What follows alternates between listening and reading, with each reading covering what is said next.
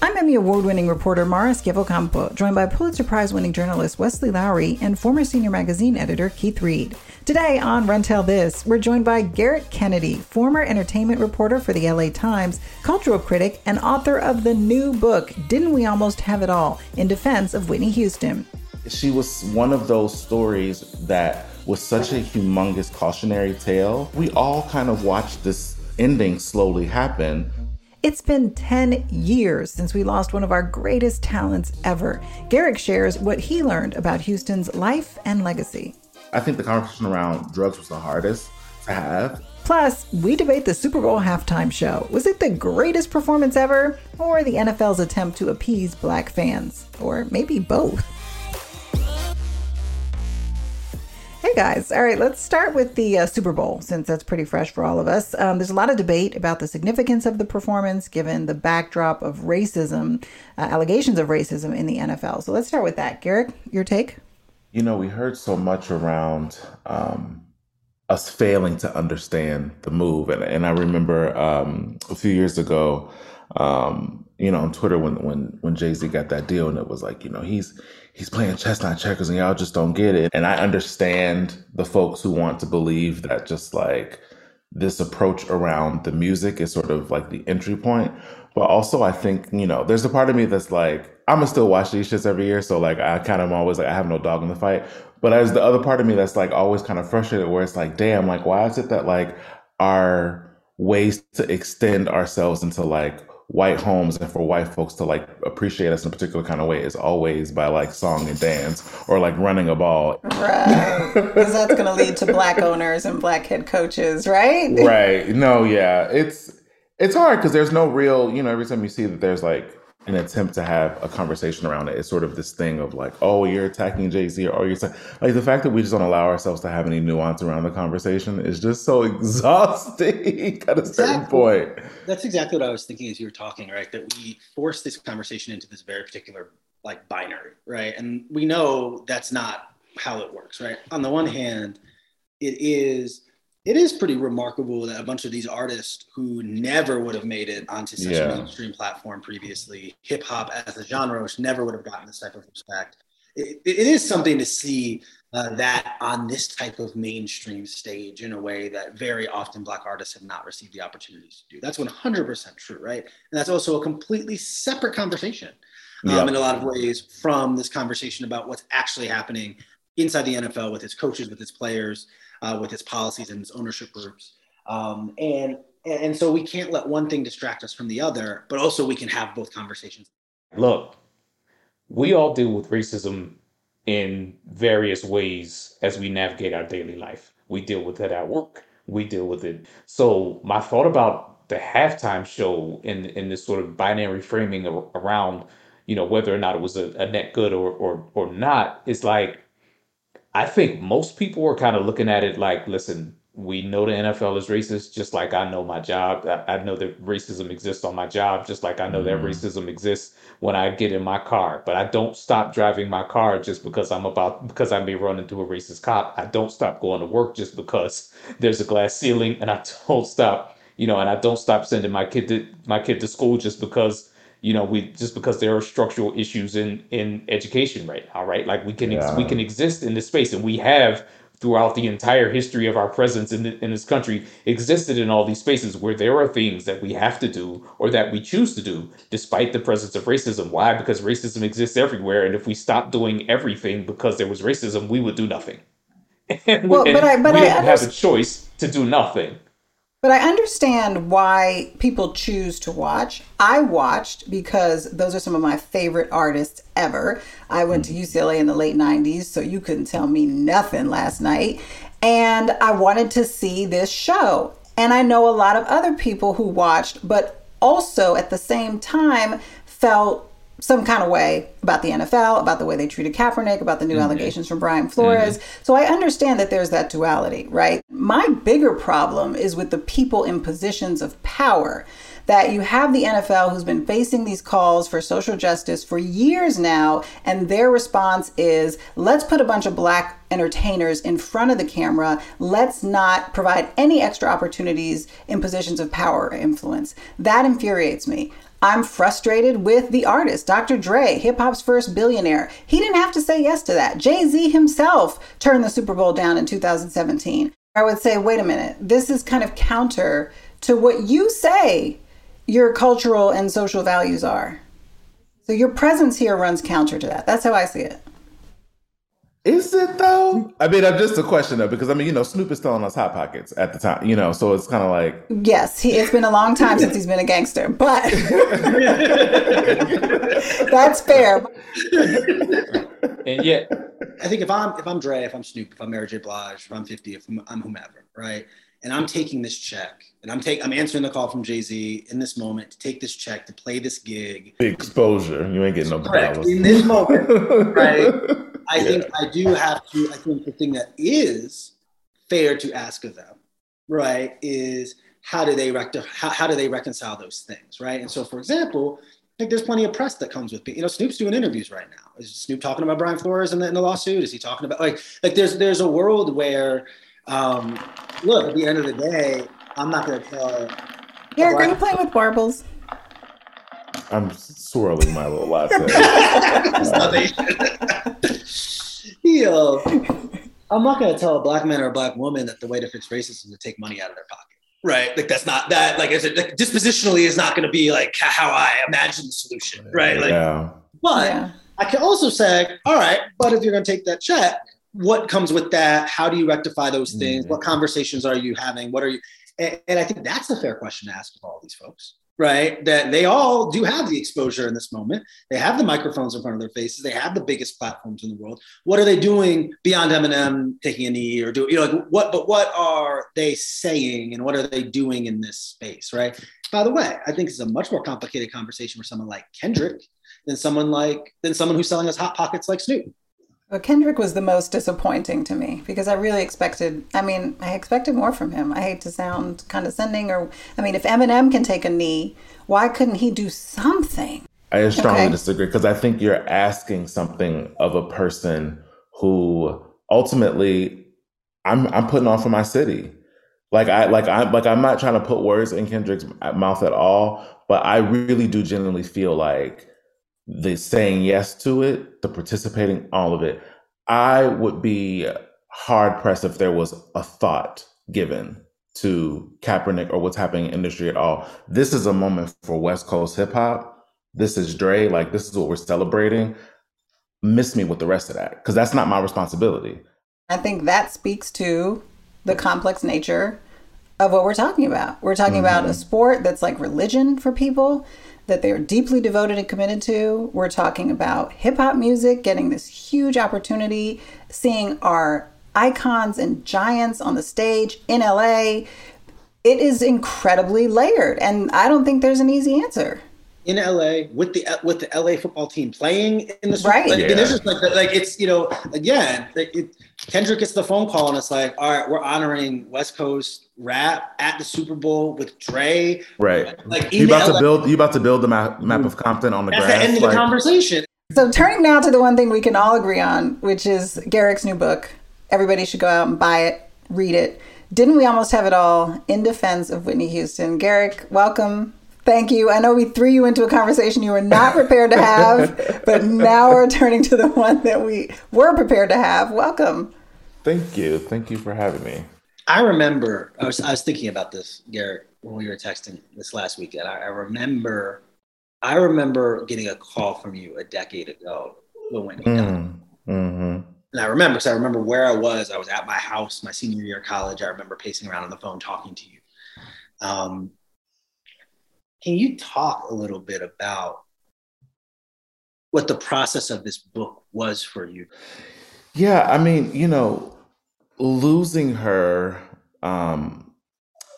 it was such an interesting level of grief because you had, you know, on one end, it is this voice that, you know, being a Black person in America. I mean, I don't know if there was ever a time in my household that Whitney was not a part of it. I mean, she was just a part of my consciousness around music from the earliest memories that I have of it.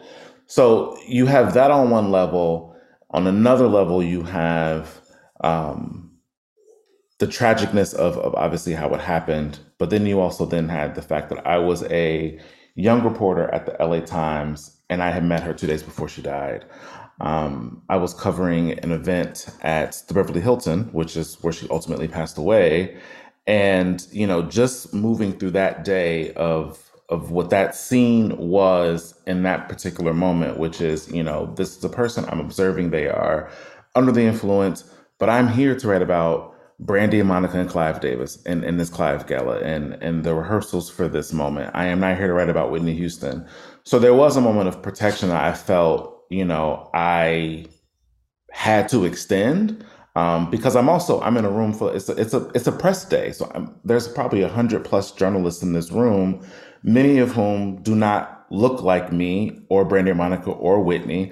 So when they see her and, you know, they are reacting in a way that is how many of us were reacting, you know, in those last years before she left. So there was gawking, there was laughing, there was people trying to sneak and, you know, take videos of her on their phone. All of this was happening, but I was standing, you know, around a couple Because other. why was she behaving erratically? She was behaving erratically, but it was also really clear that she was intoxicated. You know, she was wet from the pool.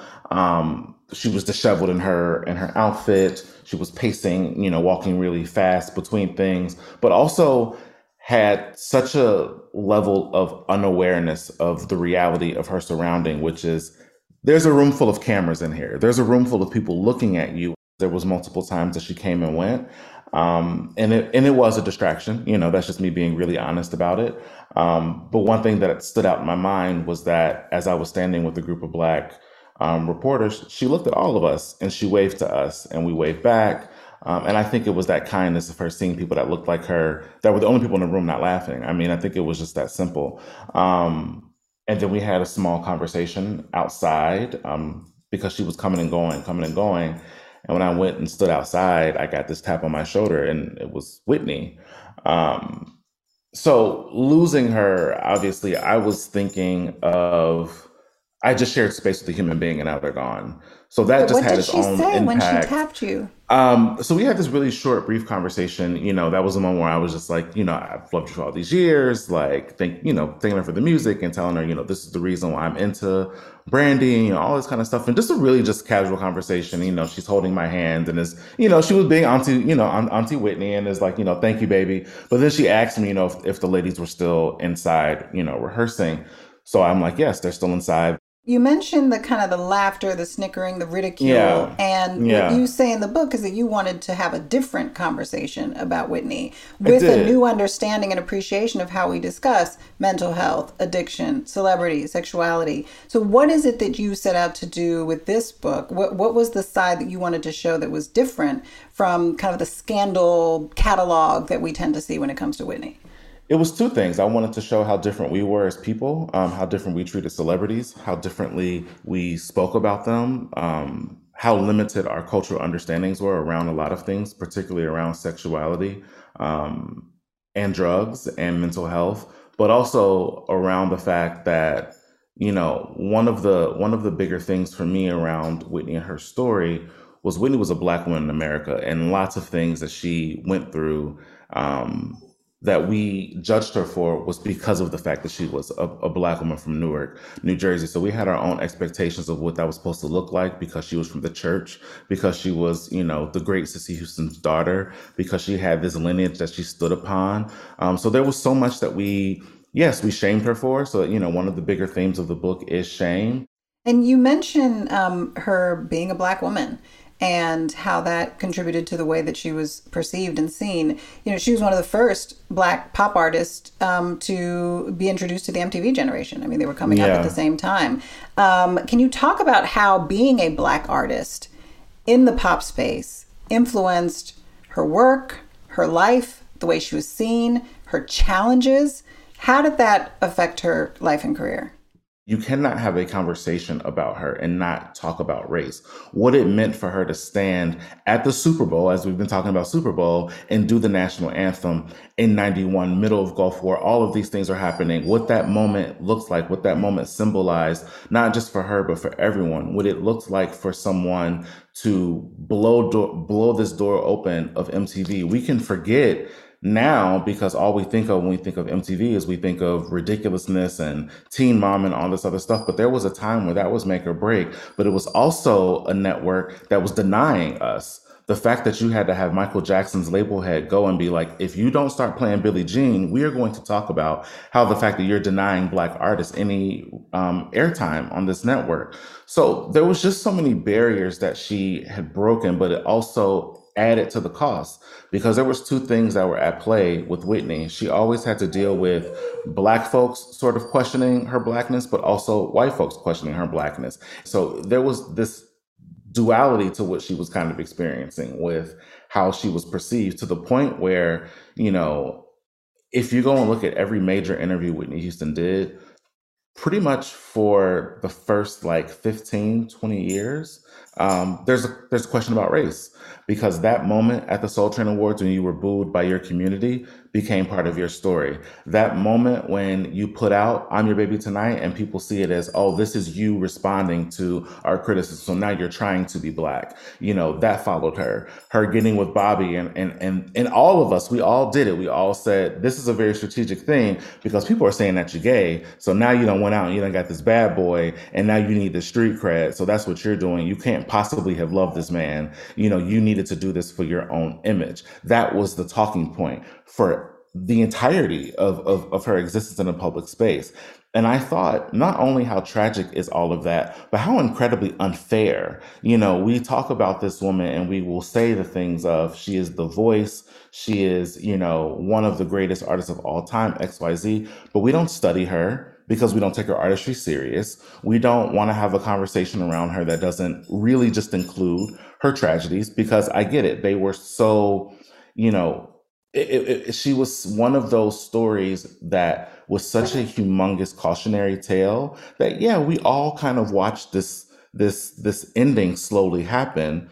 There's two ways that you can write a book like this that's sort of semi-biographical. One is you can be revelatory, meaning I'm bringing some facts to the table, and I've gone down the investigative reporting rabbit hole, and I've found out all of these things. You can be Kitty Kelly, right? You can do that, or you can be contextual, meaning here are all of the things that we already know, but let's look at that in a different way. And it sounds like you're trying to do the latter. Is that right? I wanted to really ground this book in cultural criticism because, again, I didn't think that her career or her artistry or her life was taken seriously in the way that we take Prince's, or the way that we, you know, separate to obviously his other complications, but the way that we will look at Michael Jackson, and the way that we will write time and time and time and time again about this very limited scope of his career as the greatest. And you can't even mention another artist around him without there being, you know, an argument.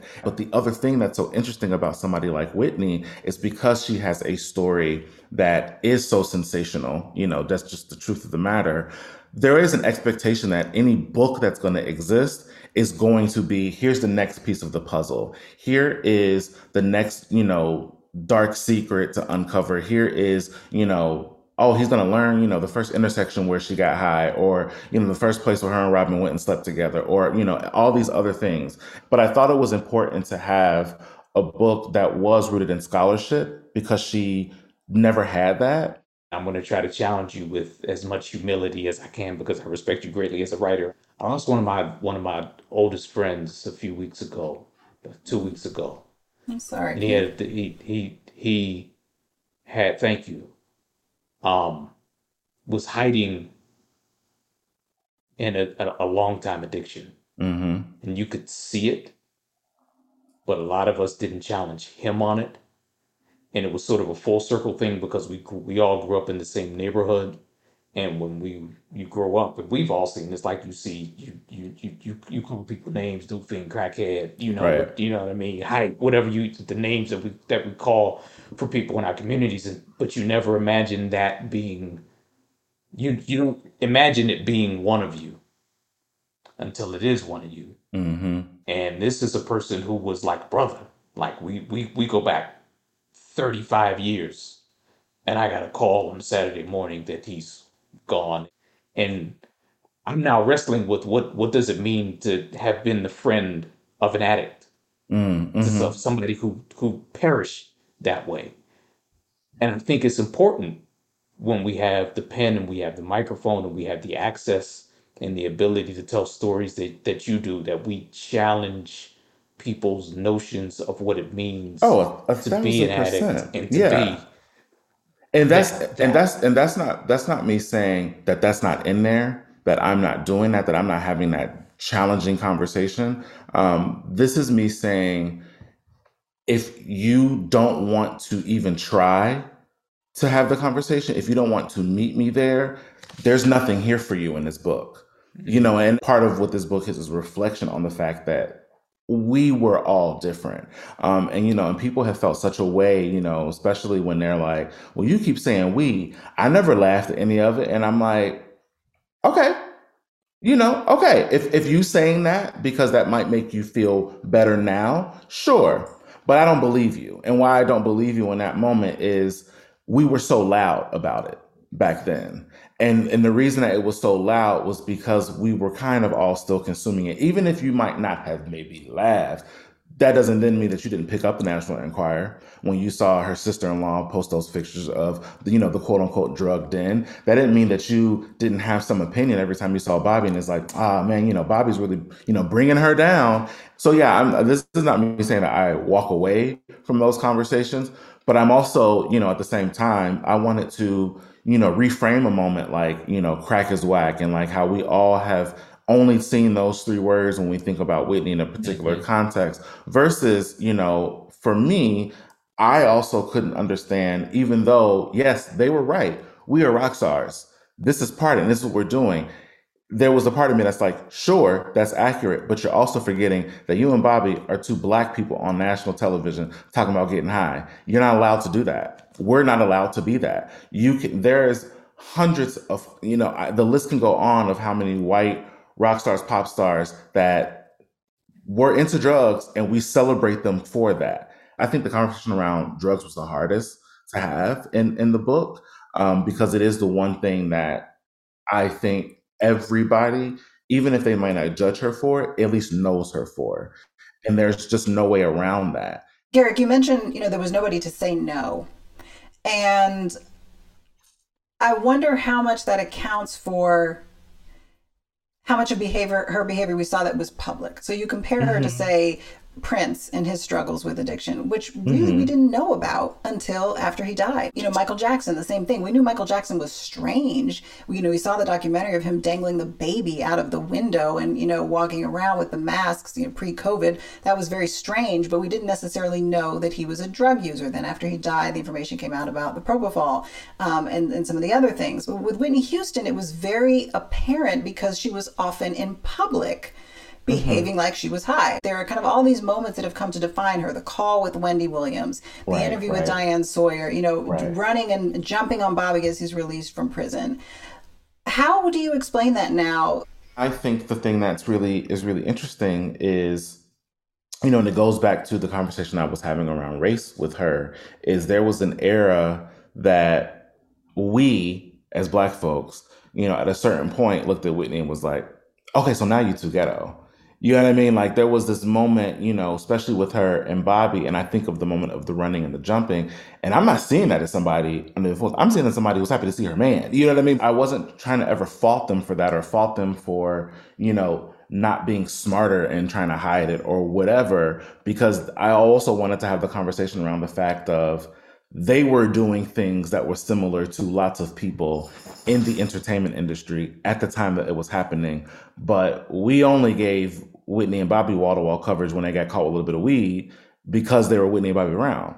It wasn't, the same way that we looked at, other artists. So us seeing these other parts of her, even her smoking cigarettes was that was controversial. And just, there was this level of perfection that was expected because of how she was presented to us. So that made this conversation really complicated to try to have here, because some of it is, yeah, some of it is just rebelling. Also, some of it was just who she was, and she was trying to hide it from us as long as she could.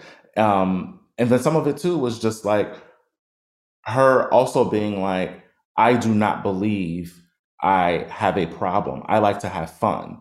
That idea of I have a problem, we did not receive that from her until early 2000s. But before that, she'd already had an overdose on the set of Waiting to Exhale. That was passed off as throat problems. The same way that some of these concerts that she had canceled early on was attributed to, brief illness or the flu or whatever, which, now we have learned it was other things. But I think, yes, that was her trying to be smart, and the people around her trying to cover this up, but also the people around her trying to keep this thing going as long as possible, because that's the downside of celebrity. And I think that's nothing to do with, yeah, some of it is the family dynamic, of course, because your family's going to always try to protect you as long as possible.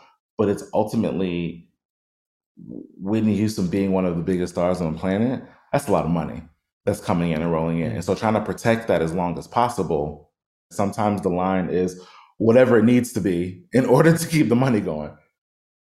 So some of that I think is entirely about the music industry, and what we don't know Hmm. about it is that it can be very damaging to its product, which is the performer.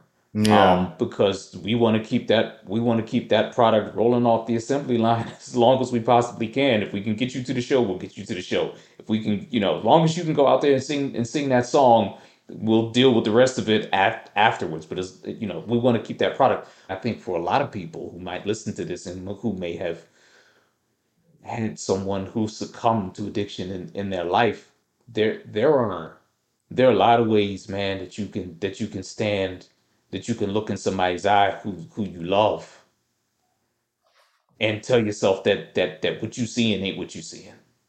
Yeah.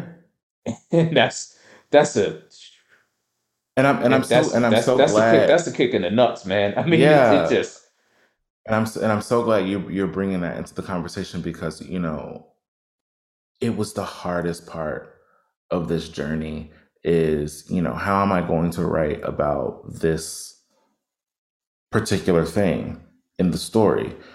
We know how the story ends. We hate how the story ends. There were so many of us. And I think back to, that moment, right before we lost her, going to my editor and being like, hey, I saw this. It feels unkind to write this in this piece. But I have to acknowledge that she was here. I mean, she's still Whitney Houston. But just going back to, an editor and being like, what do I do here? What is the language that we use? Because this is what I saw, but also, was I in a room with her? No.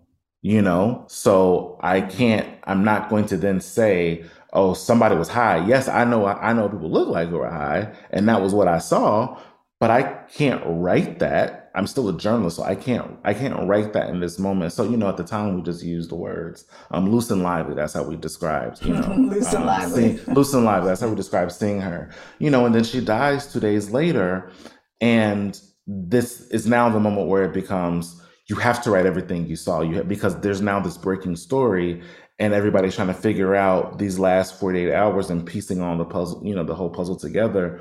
Even writing in that moment of what I saw felt like such a deep betrayal of this person I cared about just as an artist, because it felt like, okay, well, now we're doing the thing that we didn't want to do a couple days ago, which is the story is about someone being under the influence.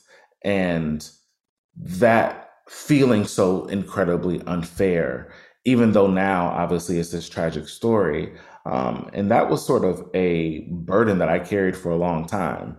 My first TV appearance ever was Today's Show, because I had to now go say what I saw inside this ballroom. And I think about a lot of the comments that I got from people of like, God, you on all these shows just telling her business like that. And it was just like, I was a young reporter. I had no real experience around what we're supposed to do. And also at the same time, in some fairness to myself, we had not arrived to a different place around covering, celebrity trauma in this particular kind of way. I'll also say I've been talking for weeks now, and this is the first real conversation around it. Everyone else, the question is still rooted in the gossip part of it. I kid you not.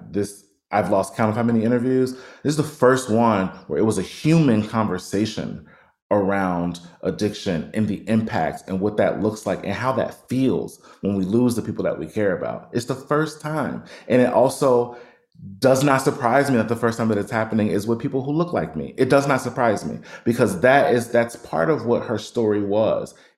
I really appreciated the intent and the stated intent up front of looking back through all we've learned over the years. You say we were different, and we were different. I remember the way I consumed Britney Spears's downfall, right, which now I don't even consider it a downfall. Now that we know so much more about her children, she couldn't get access to her children. And as a mother, now it all makes perfect sense. She wasn't having a meltdown. She was having a mother's response to being forcibly separated from her children. But I remember how voraciously I consumed the blogs and the Us Weekly and I'm ashamed of that. But when you know better, you do better. Right. Same thing with Paris Hilton. I remember how kind of gleefully we all consumed that leaked sex tape. And now looking back on it, seeing that she was a teenager, she was 18 at the time. And that material was leaked by a grown man. She says it against her will, without her consent. So we're seeing all of these things through the lens of compassion and what we've learned and what we accept about humanity and with grace and mental illness and addiction. And so I really appreciated that was what you set out to do here, was to take everything we've learned as a society and to apply it to a story that we think we all know, and to learn something new. So I really appreciate that approach. The book is Didn't We Almost Have It All? In Defense of Whitney Houston. Where can people find the book, and where can they learn more about you and your reporting? They can find the book wherever books are sold, although I've heard that it's completely sold out physically at Barnes & Noble. So that made me happy to hear. But, you can follow me on Twitter at Garrett Kennedy, same for Instagram. I'm also at garrettkennedy.net. And I have a Facebook newsletter, Coda. You can hit that, coda.bulletin.com. Great. Garrett, thank you so much. Thank you guys for having me. Hey, don't forget to subscribe and please leave us a 5-star review. And the conversation continues on social media. Please follow us on Twitter and Instagram at RunTellThis_. Check out new episodes every Wednesday. Run Tell This is an independent production of Mara Scampo, Inc.